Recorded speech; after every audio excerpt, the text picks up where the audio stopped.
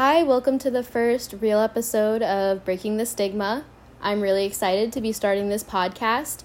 I started this podcast because I've noticed there's a lot of interesting conversation being stirred up about mental illness online, and I wanted to be part of that conversation and adding to it and humanizing the people who have these mental illnesses and have struggled with that.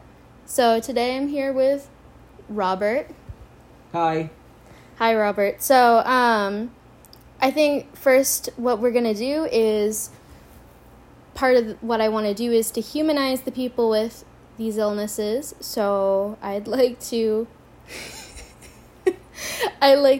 first just ask a bit about you, Robert, so we can get to know you. So, I assure you I'm quite human. Yeah, he's a human. I can see him right here. He's a person.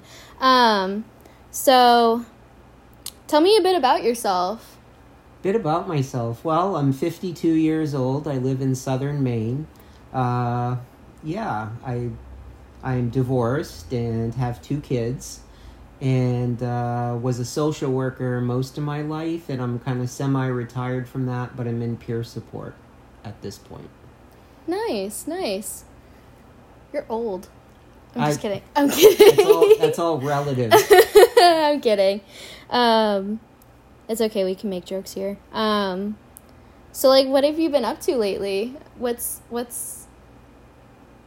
makes you excited lately? What makes me excited? Well, it's kind of been a rough year with COVID and everything, and I going through a divorce, so that part hasn't been great. But I enjoy my work. I work part-time at this point, and I am disabled, and that's part of my income. But yeah, I'm, excited always about my kids and what they're doing with their lives. And I have really good friends that I've been hanging out with, and that excites me. And music. So... Nice. Yeah, COVID definitely rubs salt in the wound of whatever's happening in your life. Yeah, I think everyone can relate to that. So, now that we know a little bit about Robert, you mind if I call you Roberto? Call me whatever you want. Okay, Roberto works. Robertio? Roberto. Roberti? Robbie. Bob. I like Robbie.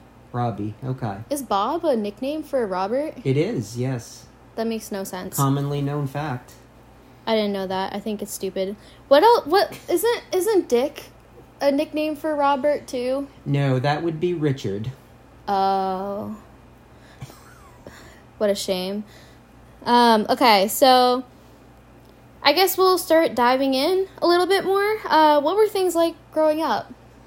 I guess they were fairly typical. I grew up with 2 parents who were professionals. I was well provided for.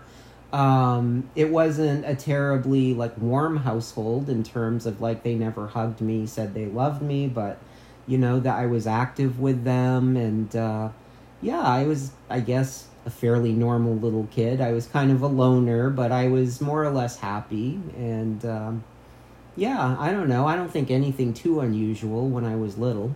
Yeah. Yeah, do you have any, really fond memories that come to mind when you think about early childhood? I think some of the fondest were of hunting and fishing with my dad. I grew up in northern Maine, and I loved the woods, and we did something usually every Friday. We hunted or fished. That was good, and I used to, when I was a little older, I played Dungeons and Dragons a lot with my friends when the game first came out. Yeah. Nice. Yeah, I guess so. Nice. Always good to have some nature. Nature's nice. Yes, it is. So who was your biggest supporter at that time when you were young? Who did you go to for comfort? That's a tough question. I guess maybe my dad some of the time, and I had a best friend, Tim, and I guess you could call it support. I don't know what I called it at that time, but in a lot of ways I was a real loner. I had a sister who's 5 years younger, but we didn't hang out much. But I didn't seek support from many people. Independent from a young age. Yes. Yes. That's always, that'll always do stuff. Independent is the glass half full explanation. Yeah, it is. So I guess, what were your school years like? Again, they were like fairly typical. It was a small town, so I knew all of the kids pretty well just from growing up. In my early years, grade school years, I was pretty much a loner at school. And interestingly enough, in kindergarten, first grade, second grade, I was kind of a bully. And the tables really turned on that in my later years. But I was kind of isolated. I was a loner in the younger years. Up until when I was 14 or 15, that all changed. But that's later in the story. Yeah, that makes sense with the bullying, though. That tends to happen with people who feel isolated, feel alone. Yes.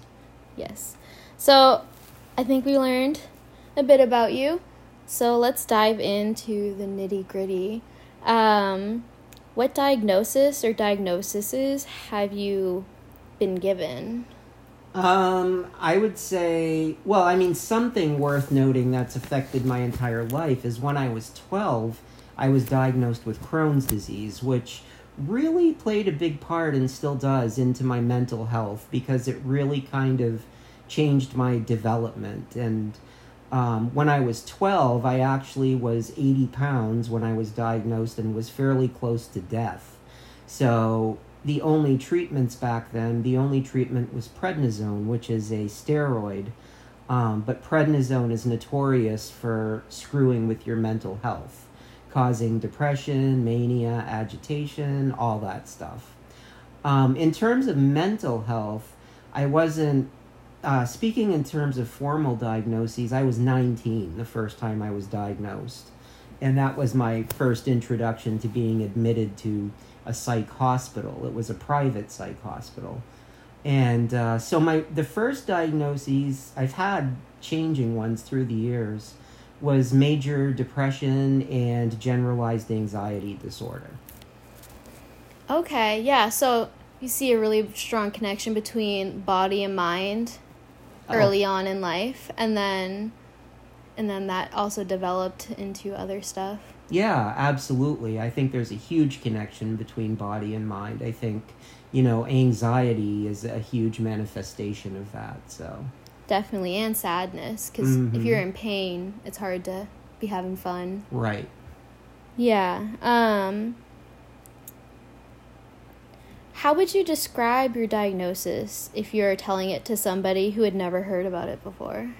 I don't know. Well, I guess one of the things that's kind of evolved for me in life is that I don't speak purely in terms of concrete diagnoses because it's changed since I was 19. Right now, it's formerly bipolar disorder, but interestingly enough, it's gone full circle, and my doctor and therapist are saying they don't think it's that it really is depression and anxiety. But I try to think of it more in terms of what I'm experiencing, or if you want to call them symptoms. I guess depression is something that's very isolating. It alters my reality and the way I see things. It alters what I believe about the world and people in it. And it's just very isolating, and it can be really sad. It can be really dark, too. And anxiety, for me, I would describe as paralyzing.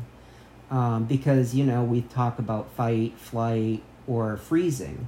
And so anxiety for me is very emotionally paralyzing, and it can bring me to this place of just not taking action and not doing much at all, but being in a huge amount of distress at the same time.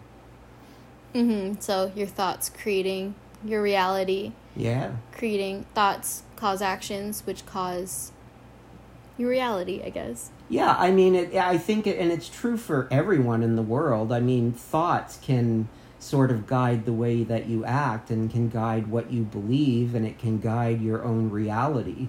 And that's why I think it's important to have input from others and support from others. Yeah. When did you first start experiencing those symptoms that you're describing? Can you remember? Yeah. And describe it? Yeah, interestingly enough, well, I mean, I think I had some of it in my pre-adolescent years, like with the Crohn's disease and everything. But in terms of those concrete symptoms, interestingly enough, started when I was 15, and my life did a full 180, because that's when I started drinking. I grew up on the Canadian border. We used to drink in Canada. And then I just changed all of my friends. I started having girlfriends. And it's all tied in together because it seemed like I was experiencing my emotions and life experiences in a very intense way when I kind of switched to that mode in my life. So, yeah. Mm-hmm.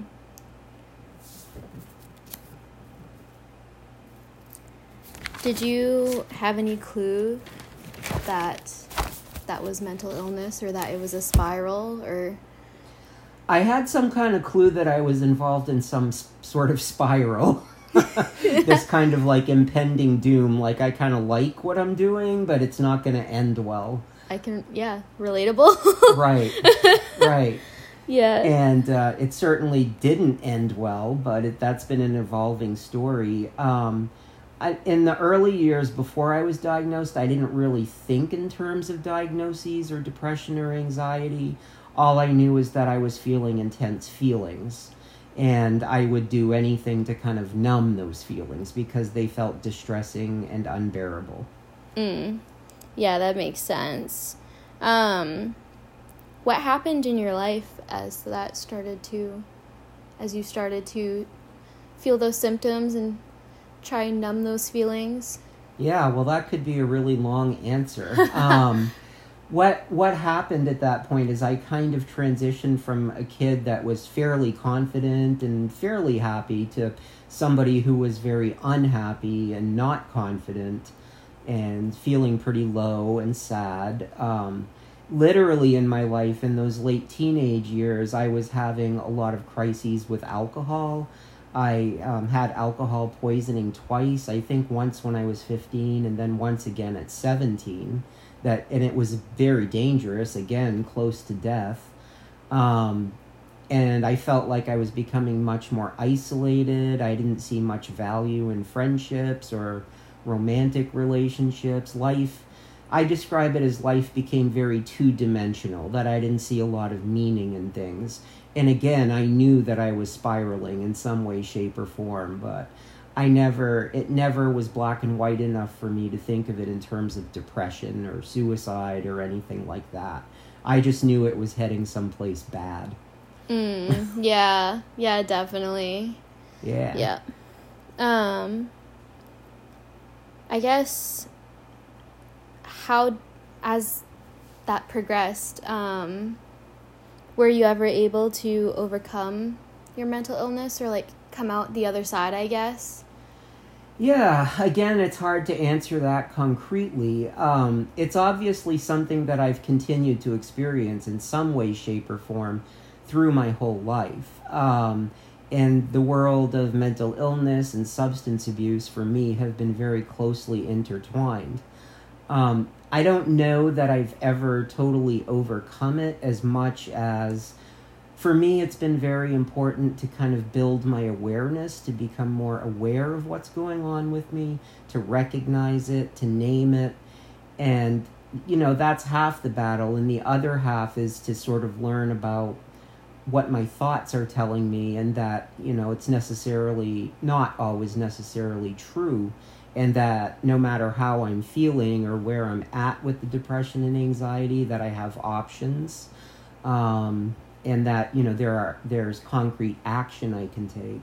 And for me, the biggest thing has been staying connected to other people and to sort of get a wide array of advice from people and learn to sort of do that before I make decisions on my own. So overcome it, I don't know, but certainly I've learned to live with it. I've learned to be aware of it. and in a lot of ways have learned to embrace it rather than push it away. So, I'm not embarrassed about it. I still have my struggles with it, but it's something that I guess in that way I've overcome, that it's just become part of my reality and part of my life, but I don't let it kind of anchor me down or stop me from experiencing positive things in life. Yeah, so it doesn't go away, but you learn to cope with it. You learn the ways of it. I think it evolves. When I was young, I first, the way I saw it back then was this sort of thing or phenomenon that made me different from other people and made me less than and not deserving. But as I've matured and lived more of life, I've recognized it as, it's part of my personality, it's part of my life experiences, it's part of my thoughts, it's part of who I am. And so that, at times it really can paint my world, but I have a lot of options and choices to sort of paint it the way that I want to and to not let it sort of guide or control my life. And I think you bring up a really good point about how when you sit there with those mentally ill thoughts, you can feel like a bad or evil person or feel undeserving. But then as you experience life, meet more people, you begin to see that these are good people and I like these people, but they also have these thoughts, these feelings. Yeah. I think the way I look at it now today is that it's all part of the human condition, and each and every one of us as a human being, we have our own, I guess, quote unquote, conditions that we live with. Some are good, some are bad, some are neutral. But I think the point is that I don't see that it necessarily makes us different in the way that we are less than or undeserving. And I don't know. I guess that's, Yeah, it's a shared common experience. We experience it differently, but everybody has it here and there. Yeah. Some more than others. Yeah. And I mean, it can be, like I said, incredibly isolating. And it's been a big revelation for me that I'm not the only one that this happens to. And I think that this podcast is good because it's particularly depression and anxiety can make you feel very isolated and alone. And for me, my brain will tell me the lie that I'm different from everybody else and that I can't do it and that, I have to resign myself to living in mediocrity. But that's a lie. And so the more that I connect with others, reach out to others, tell my story, do the work that I do, I feel more like included and more part of in terms of those feelings and thoughts. Yeah. I think that's a good leeway into the next question. If you could give any word of advice to somebody struggling with depression and anxiety, what would you say? That's a tough one to kind of quantify. Do you need a minute? No, I'm all right. I don't necessarily tell people that I promise it's going to get better, because I've never sort of liked to hear that, because in the moment when I'm feeling those things, I'm fairly convinced that it won't get better. What I would say is that even when it feels like it's not going to get better, that it will change. Life is not on a straight line continuum. It's constantly evolving and changing. I would say that nobody has to struggle or be alone. You don't have to live up to other people's standards or make apologies. It's okay to feel depressed. It's okay to be psychotic. It's okay to feel anxiety. Your personality is your personality and your life is your life. I think the biggest word of advice is that you don't have to feel trapped or feel like there are no options. So it's just, it's a part of who we are. And, it's nothing to be ashamed of, and live your life the way you want to live it, not the way your brain tells you to live it. So, yeah. I like that. That's good. And I think going off of that, if you could give any advice to somebody who loves or cares about somebody struggling with depression and anxiety, what would you tell them? Yeah. I guess I can speak only for myself that it's never quite helpful to have people just tell me what to do or to point out that I'm depressed or anxious, because I already know that. I think that the biggest thing is to know is that we're all human, and what we look for as humans is connection and mutuality, and to understand that we all have different worldviews and that they're not necessarily wrong. So what I would say is that people need connection. They need acceptance, and, to know that it's always evolving, and having some sort of mental health diagnosis doesn't resign somebody to a life that's doomed. But everybody needs love. We all need connection. We need closeness, and that, so that's what I would say, and to just sort of be patient with people and understand that that's part of who they are. Mm-hmm. Not trying to change them, just validating their feelings. Letting them know that their feelings are real. And valid. Acceptance, validation, that's a good word for it. Everybody wants to feel validated, and sort of just dismissing those symptoms or that mental health piece is dismissing part of who somebody is. So to just sort of love and accept the whole person. Yeah, that's a really good point, loving the mental illness as well. Yeah, embracing it. Yeah. So that's about all I have to ask, but do you have any final thoughts? Gosh, I don't know. It was good to be asked to be here today and talk about this. It's something I do a lot as part of my work and in my life, and I'm just glad to be able to kind of have my voice heard and to contribute. Yeah, I don't know. I think it's a good thing. There are other podcasts and blogs, and there's lots of them about this subject, and I don't think we can ever have enough of them.